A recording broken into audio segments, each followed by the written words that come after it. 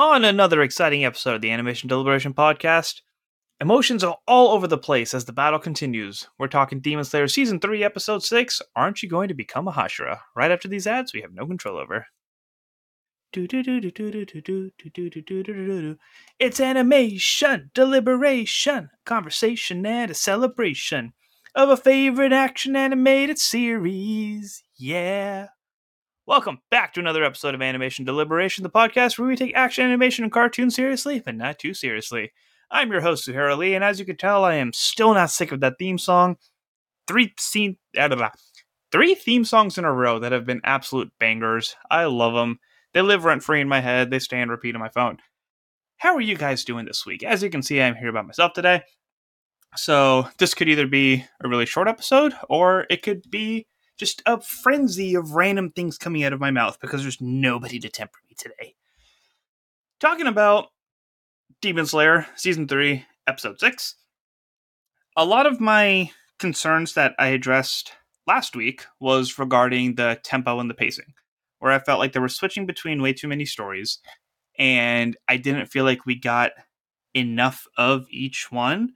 But that final move that Tanjiro had towards the end of it kind of validated all of that. And of course, it left us a cliffhanger because why wouldn't they? But I felt like this episode really focused in on one story. It focused in on one section. We got to peek a little bit over what the Miss Tashiro was doing. Muichiro. I'm still learning the names. And obviously, he's still stuck. He cannot get out of his water vase. But we got to focus heavily on Genya, Tanjiro, and Nezuko, and the 4, now 5, emotions that they are dealing with. So let's just get straight to the synopsis, and I will blabber on. So, Season 3, Episode 5... Oh, Season 3, Episode 6, Aren't You Going to Become a Hashira? I did not update my notes. Tanjiro quickly realizes Genya still has his human conscience and instructs him to find a 5th demon. After the 4 emotions fail to disintegrate despite decapitation, he rescues Nezuko from the rubble and instructs her to protect Genya. But the demons fully regenerate, forcing Tanjiro to stay behind and guide Genya through the forest with the sense of smell. Genya eventually finds the now tiny Hantengu, but his body proves even more durable than his clones. Sekido then appears from behind him. Realizing he will die, Genya remembers his childhood. His family was constantly abused by their father, who was eventually killed from being despised. One night, Sanemi went to look for their mother, having promised alongside Genya that they would protect their family. However, a demon attacked and killed all 5 of Genya's younger siblings, and scarring them. After running to get help, he found that Sanemi had killed their mother, unaware that she was the demon that killed their siblings, and branded him a murderer in his grief. He cries, believing that he will die without apologizing to Sanemi, but Tanjiro saves him by attacking Sekido. After Genya shields Tanjiro from Isetsu's blood demon art, Tanjiro goes after Hantengu himself, intent on beheading him. So for the sake of keeping things together, we can focus on this backstory first that we saw from Genya's perspective.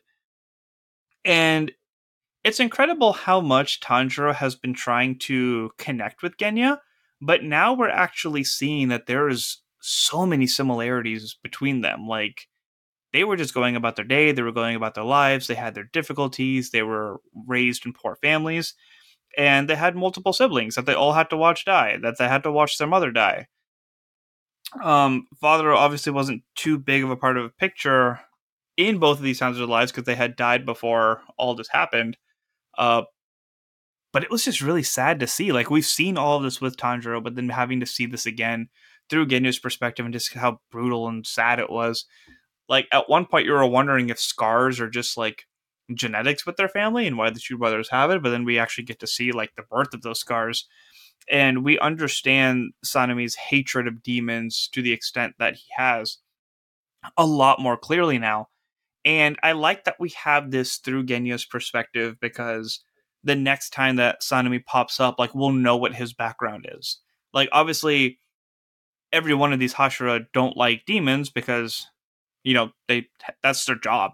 Like, there's all these problems are happening because of demons. It's an infestation is a problem. It's threatening human life.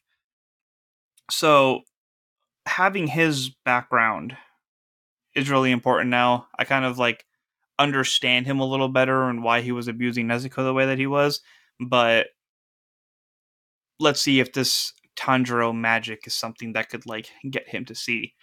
Now, focusing on present day Genya, it's very interesting that when he was having his internal monologue, he was talking about how he couldn't do the breathing arts and how his brother was telling him to quit.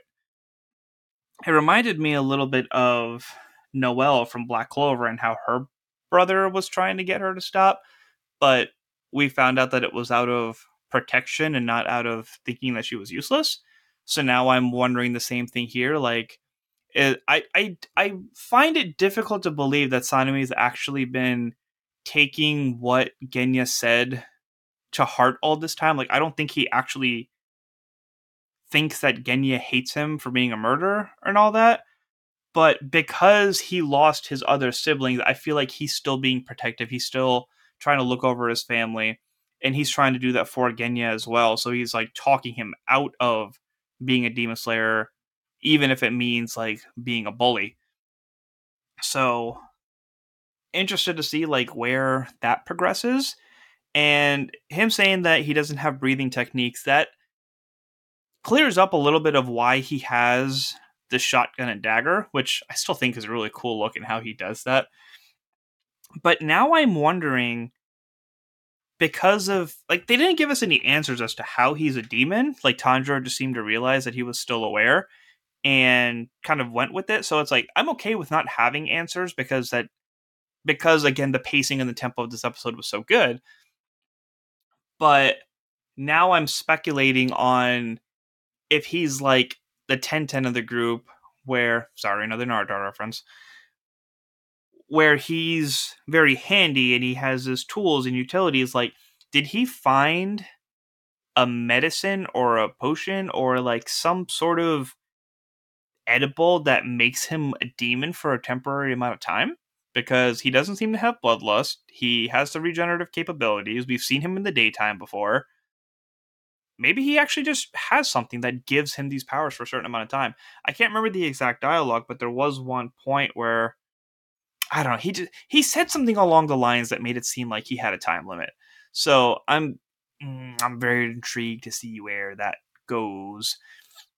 The action in this episode, as always, was awesome. I guess that's a good transition to Tanjiro because one of the things that I was thinking about when we saw his final move from the last episode, the the dragon looking move, is that when he was fighting Gyotaro, he recognized that he was able to combine his moves to conserve his energy because he uses the water breathing a lot because that was the first thing he learned, but the Hinokami Kagura really drains him. So I think that these moves that he's doing is actually him understanding that and being able to use a combination of the two to be fluid and still conserve the energy. And I was curious, I feel like I could go two different ways with this, in that the dragon is more pink, or like the fire is more pink now. It could either be because he's mixing the two styles, or because it has Nezuko's blood with it as well. Maybe it's both, maybe it's one, maybe it's the other, because we saw Hinokami Kagura when the demon first popped up where they were staying, and it was just the usual flame colors. But ever since he started mixing these styles together, I believe, see, it could really go both ways. This is why I need people to talk to. It's really weird talking to myself about this. Welcome to my brain, people. So yeah, it could go either way. It could just be because Nezuko's blood is infused with that. And I love how much of a savage that Nezuko is, but just how, like, she's been able to have this transformation process, but still not go psycho like she was against Dabi.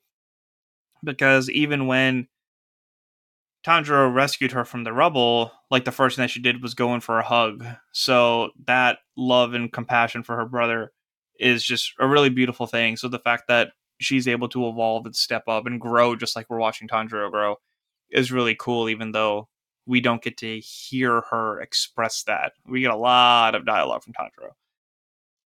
So great action overall. Every time she gets stabbed, I always like cringe for her, but it's great the way that she uses her fire.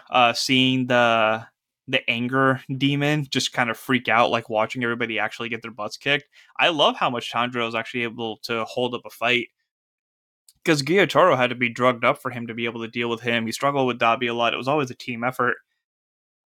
But the fact that he's actually able to hop between these demons and fight them efficiently is really, really impressive and really cool to see.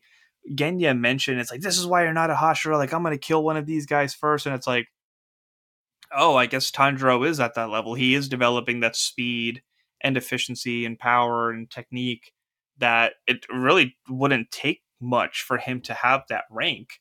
Rengoku seems to think he's ready. Uzui seems to think he's ready. So the fact that we're still passing these comments and the fact that he's going toe to toe is really cool. And we remember like how young these Hashira are. So it's not crazy to say that if Tanjiro's like 18, 19 at this point, like he's actually reaching the age to be able to work with these people as well.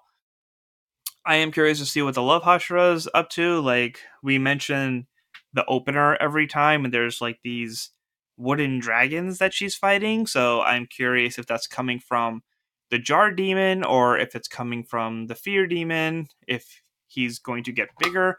I love that he's super tiny. Like, whenever he's running away, it's the sound design, and that was so perfect. It was cracking me up. The humor was so beautifully balanced in this. Every time...